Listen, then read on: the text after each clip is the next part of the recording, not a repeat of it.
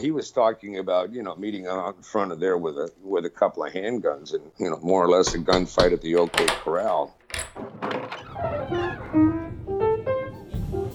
Welcome to the Corner Booth, where conversation is on the house and everybody has a story to tell. If you want a deep dish pizza, there's 1,000 places you can go in the city of Chicago. If you're craving a hot dog or an Italian beef sandwich, everybody's got an opinion about who's best. But when it comes to renting an apartment on the north side of the city, there's one thing all the locals agree on. And it ain't Zillow or Apartments.com. It's Hunter Properties. Randy Pavlock is the big boss over at Hunter Properties and the Godfather of real estate in Chicago. Recently, the Godfather was generous enough to sit down and have a conversation with me about all things Chicago real estate. In our talk, we cover everything from vintage architecture to cholera outbreaks, Al Capone to the Chicago fire, and so much more in between. It's the story of Hunter Properties, a story as epic as Chicago itself. I want to talk about that because it comes across as you are sort of like the godfather of real estate in the city of Chicago. Well, I'm always surprised when people come up to me that on the very few things I go to, like the Lincoln Park Builders Club, that people come up to me and say, and introduce themselves and tell me that, that I'd bought a building that they tried to buy and that I always beat them out of it and I'm their idol. And I'm like, Jesus Christ, I never think of it that way. If you've been around long enough, I guess, and you've had some success, well, then people get to know who you are. What was it about real estate? Real estate was completely accidental. I started college with a scholarship in pre-med, and I got sick in my junior year, and I was in the hospital for several months for them to determine what was wrong. They found out I had a defective kidney. It had very low blood flow that was causing high blood pressure, and it had to be removed. And they did the surgery. I was in the hospital for 3 weeks. Medicine wasn't quite as advanced. This is in 1971. After that was all over, I missed most of my junior year. Again, I lost my appetite for being in pre-med. And in order for me to graduate, in 3 years with my class, then I switched majors to English literature. I had a lot of classes in that subject already. And I graduated with my class with a degree in English, and I was going to teach school. That was the change of plan that happened to me. And my wife's grandmother was managing a building, and she was going to retire, so she wanted to know if I wanted to take her place temporarily until I could secure a job teaching high school. And I did, and that was a building at 530 Berry in Chicago, and I wound up living in the building, managing the building. It was 32 apartments and taking out the garbage and doing all the repairs, and I wound up doing all the painting, all the bookwork, all the renting. And then a year later, the building was purchased by a gentleman in the restaurant business who was going into the real estate business, and he started buying buildings. And within another 2 years after that, I was managing about 5 different buildings, about 150 apartments, and doing all the work in all those buildings. And in 1977, I wound up getting my real estate license. I started doing sales in addition to management. So it was just by accident that I wound up managing buildings. So you stumbled across it by accident, but what made you stick with it? Several things. One of them is I like the fact that I was out and about, that I wasn't stuck in an office somewhere. You're always going from one building to another. Inadvertently, I wound up learning all the trades by having to do those things. In fact, by 1976, we had bought a house. We bought my first building in the house in Indiana, the beach house, and I learned that I like to build things, and so, I self-educated myself in the techniques of carpentry and electric and plumbing, and learned all those trades, which were rather invaluable in terms of managing a building, throughout the rest of my life. If you know the job and you're familiar with it, you have a better appreciation for what people are, doing, how hard the work is, what's appropriate to charge by what's involved. And, you have some respect for the people that work for you because you know that you've done it yourself and you know how difficult it is. Let's be honest, too. You have some really cool buildings. Like, these aren't just throwaways. Like, They are historic Chicago landmarks, some of your buildings, correct? Yes. You don't become a manager or be in the real estate business, I think, if you don't have some appreciation for the real estate. And we have a lot of different types of buildings, although vintage buildings, primarily the buildings that we've worked with. I have great admiration for the way of old vintage buildings. Those buildings built primarily in the 1920s until the Depression of 1929. They did a tremendous amount of building in Chicago in the 1920s. If you look at all the vintage two-flats and homes and big apartment buildings that were built in roughly a 10 or 12 year period, it's astounding, considering that every 2x4 was cut with a handsaw, that bricks were being laid by hand, and they were complicated, decorative patterns, a lot of terracotta work. The average bungalow in Chicago and most apartment buildings is 3 rows thick. Those buildings will last virtually forever if properly cared for. They designed apartments 80 or 90 years ago that still function today, whose layouts still work. I can't think of many other things that a layout or design that still works 90 years after it was first tried. They had good judgment, and I've always believed that they knew really what they were doing. They were very skilled at it, and I have an appreciation for that. What can you tell me about the bullet holes out front of that one building? 922 West Eastwood. We had purchased the building some years ago. It has a very nice terracotta facade building. The 2 top floor units are duplex apartments, which is very unusual in a vintage buildings. Not many units. Now it's very typical to build a building that has duplex apartments, but not then. We found out when we rented one of those duplexes, one of our tenants sent me a Tribune article that a gangster had been killed in front of the building in the 1920s, which was something that I had never heard before. Apparently, this particular gangster who worked for the North Side Syndicate, which is run by a florist named O'Banion, who got into an argument with Al Capone, and people generally didn't win arguments with Al Capone. He once challenged him to a duel at State and Madison Street. Two-Ton Tony, I think was his nickname. What kind of a duel would that have? How do you duel? Oh, he was talking about, meeting out in front of there with a couple of handguns and, more or less a gunfight at the OK Corral. A little too public an affair for Al Capone to get involved with. Right. What had happened was that Al Capone killed O'Banion, and he also killed his guys most famously in the Valentine's Day Massacre, which happened at the Biograph Theater on Lincoln Avenue. Al Capone took offense at this, and he hired some people to kill him. They rented a unit in the building across the street, and apparently this was a technique that was adapted by the guy they were about to kill. They had a sniper and a guy with a shotgun and a guy with a handgun from across the street. So the shotgun and the rifle were across the street. So they waited in the front of the building, and he and his wife walked out of the building. As soon as he walked out of the building, the guy with the rifle started shooting at him. He wounded him several times. A guy with a shotgun shot at him as well, did less damage. And as a follow-up, the guy with the handgun ran across the street after he was wounded and shot him to make sure that he was mortally wounded. And then they all got back into the building where they were shooting from. They went out the back door to the alley where they had a car waiting, and they took off. And, of course, they were never apprehended. He was taken by ambulance, died in the ambulance on the way to the hospital, having been shot several times. When you look at the building, when we purchased the building, I knew there were some holes in the terracotta, which is unusual. You can get a crack in terracotta, you can get the surface damage, but sure enough, after I heard the story, I went back over there and took some pictures, and clearly there were some holes in the terracotta where they normally wouldn't be.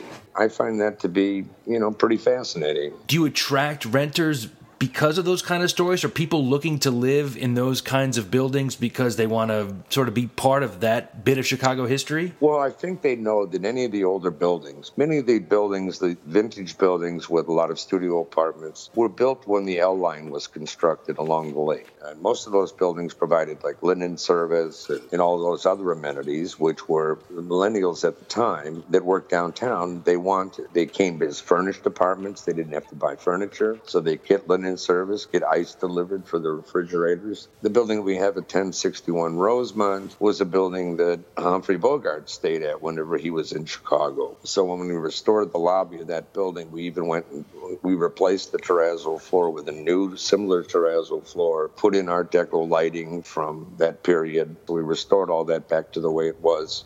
You know, it's just a nice touch. I have a fondness for antiques, and I have a fondness for, vintage building. I enjoy their construction. I think a lot of tenants like that, appreciate that too. Al Capone and Humphrey Bogart, that's curious company. And given the area that a lot of your buildings are in, who else has been... Who else may have frequented one of our buildings in the past? Yeah, I'm curious about that. Well, I've had two buildings that had speakeasies in them at one time or another. One of them had basically a house built on the roof of a building. The building had a concrete roof. It was a 5-story building. It was on Damon Avenue. It was still in the same condition as it was when it was closed up as a speakeasy. It had a very elaborate kitchen sink, not a kitchen sink. It was a very big terracotta type sink that was very fancy with very ornamental furniture, and I kept that as a souvenir from the building. Sometimes I'll wind up keeping one piece from the building so that I have something to remember the building by. We also had one at Clark on Chicago Avenue near Clark, which was also a speakeasy, and that was part of the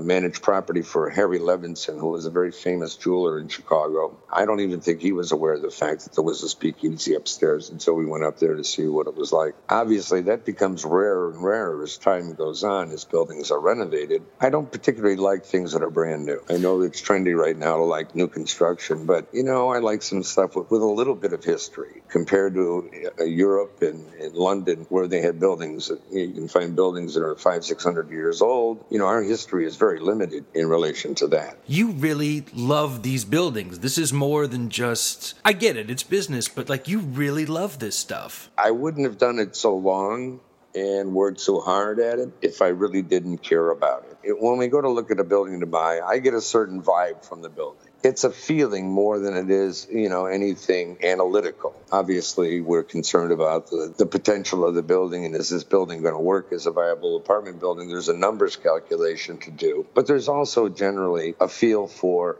I can tell in a vintage building if it was a well-made vintage building. Most of them are very well made, but some better than others. And when you run into a vintage building that was an especially expensive building to build at the time, well, then you can have a lot of appreciation for that. And nothing is better in my mind than having what was a beautiful vintage building in the 1920s and restoring it and trying to keep any vintage touches in that building and bringing it back to a condition that it was when it was originally built. I mean, most of the vintage buildings, like the one where the gangster was shot, they have little alcoves in where you first walk in, and that was the telephone stand built into the wall. Well, I always leave that in, because it would be a shame to cover it up. Right, it looks right. It looks right, and people can put their keys there now. There's no phone there, but it's part of the heritage of the building. That's kind of like destroying history. That has to be something that's unique to Hunter, because I can't imagine that every other property management company out there is paying attention to those kind of details. Usually if somebody else has done other work in the building, then we have to redo it, and that's worse than doing it again. I have respect for the guys that built the building. I assume that when they built the building, they knew more about steam heat, which is prevalent in a lot of vintage buildings, than technicians know today. I try not to disturb anything that's vintage in the building. If it has a pointed arch in there or a stucco arch in one of the apartments, we always keep that. If we create another where an arch is necessary, we'll try to duplicate the arches that are already there. I don't know if other people do that or not, but I just think it's a nice thing to do. What we make now, a lot of times, are cheaper than what was there before. In fact, most of the buildings are vintage buildings that have exterior nice lighting. If someone has replaced original lighting, more appropriate to the period, rebuild fixtures. Some buildings we've had, there are some reproduction vintage fixtures you can buy, but to me, nothing is worse than taking a brand new Home Depot fixture and sticking it on a vintage building. I think it diminishes the building. In addition to being one of the best places, you really are one of the most practical places to rent with in Chicago too, correct? I never wanted to be in the high end of the rental market, because the high end of the rental market, if there's a recession, and I've probably gone through 3 or 4 of them in my time, well, the high end gets hurt the most and gets hurt the fastest. I prefer to have nice entry-level housing. Studios and one-bedrooms are fine. A lot of investors tended to frown upon studios, the feeling being that maybe the turnover rate on studios was too high. But I've never found that to be entirely true. Studios are usually the most affordable sector of the market. And if there is a recession and things go badly, you're the last one to get hurt. Our turnover rate's about 15%. The apartment luxury buildings downtown, their turnover rate is between 55 and 65% a year. And that's brutal. The one thing you can't fix when you buy a building, if it's an ugly building, you can't fix ugly. After the 1871 fire, they built everything. They wanted brick. Our electrical codes in Chicago were the most stringent in the entire nation. Same thing with plumbing codes and lot spacing. One of the reasons the fire spread so quickly, there were a lot of frame houses jumbled together, all quite flammable. Watching out for fire has been the mantra of the building department in the city of Chicago since that time. There were also a lot of great architects at that time. And they all had projects, and they all wanted to rebuild the city, So a lot of things happened, and we got the opportunity to rebuild the city again, kind of from scratch, making the best of a bad situation. Everything in and around that Chicago area is just so beautiful. And you've got buildings everywhere, right? We have buildings primarily on the north side of Chicago, but we have a lot of buildings in a lot of different neighborhoods. And each neighborhood is distinct. Each neighborhood has its own story. As they expanded the L lines through various neighborhoods and various L lines, development followed those. Well, probably starting 1910 and 1915, but mostly through the 1920s is when it became really, well built. This was all where they still had streetcars as well. And development did follow the places that had streetcars. Most of the major arteries in Chicago, Western Avenue, Irving Park, they had streetcars. We tend to purchase buildings along, close to public transportation, primarily the L tracks.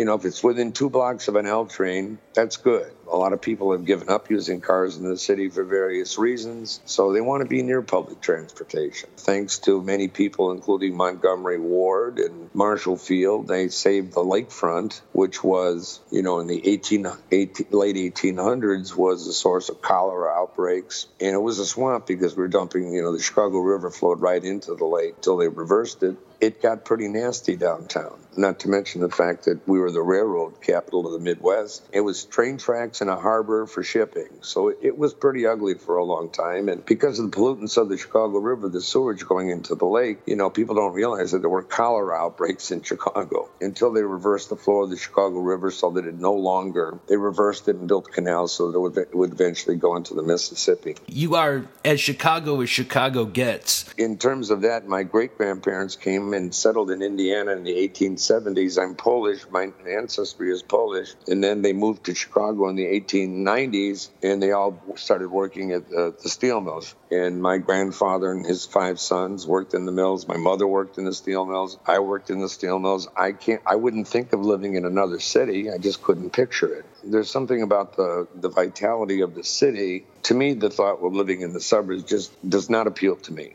I like the city. I mean, you really did it, and you make it seem pretty easy, but it isn't. You are the success story. You have to have passion for what you do. I think you should have passion for treating other people as you want it to be treated. I think you have to have care for your tenants. I think you have care for your workers. Because after all, if I didn't have my workers, I didn't have my tenants, I would not be successful. Try to make money in an honest and fair way. Is it hard work? Yes. But in the long haul, everybody will come up to you and say, well, you've done very well. You've got all these buildings. And, well, yes, I do, but I didn't plan on it that way. But it just kind of happened. I think it kind of comes involved with always doing the next right thing. Just do the next right thing. It's allowed me, and I can teach people. I have become a teacher. I teach my employees, and they have one thing in common, they're ambitious, they don't mind work, and they're responsible. Anything else they can learn. The only thing I can't teach is ambition. It's kind of like you either have ambition or you don't have ambition. And I'm not exactly sure why that is, but The guys that have it, that do it, that work hard, reap the rewards of that. There's something pure and good about work. As human beings, work in many ways makes us feel good. That's why it's important to work at something that you like. Whether it's lucrative or not lucrative, that's not the point, since you're not going to take any money with you. But if you work at and you follow your heart, and you work at something you like, and you're into that, then if you stay with it long enough, you'll gather whatever success that may be. I only look at the clock to see how late it is and how many more things I have to do for the day. It's good to be busy.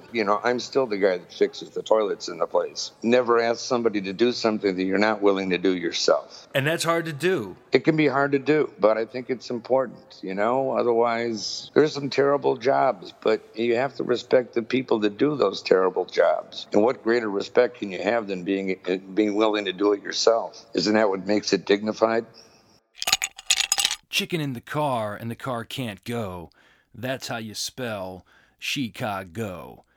I have no idea what that means. My grandfather used to say it all the time, but he said a lot of weird towards the end. But that's a different story. In all seriousness, if you're looking for an apartment in the Chicago area, or you're planning a move to the Chicago area, you owe it to yourself to take a look at Hunter Properties first.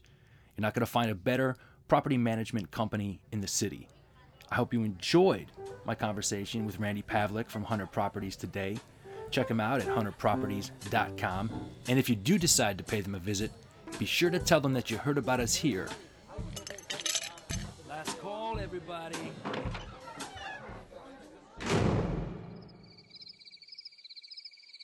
I don't remember what I did.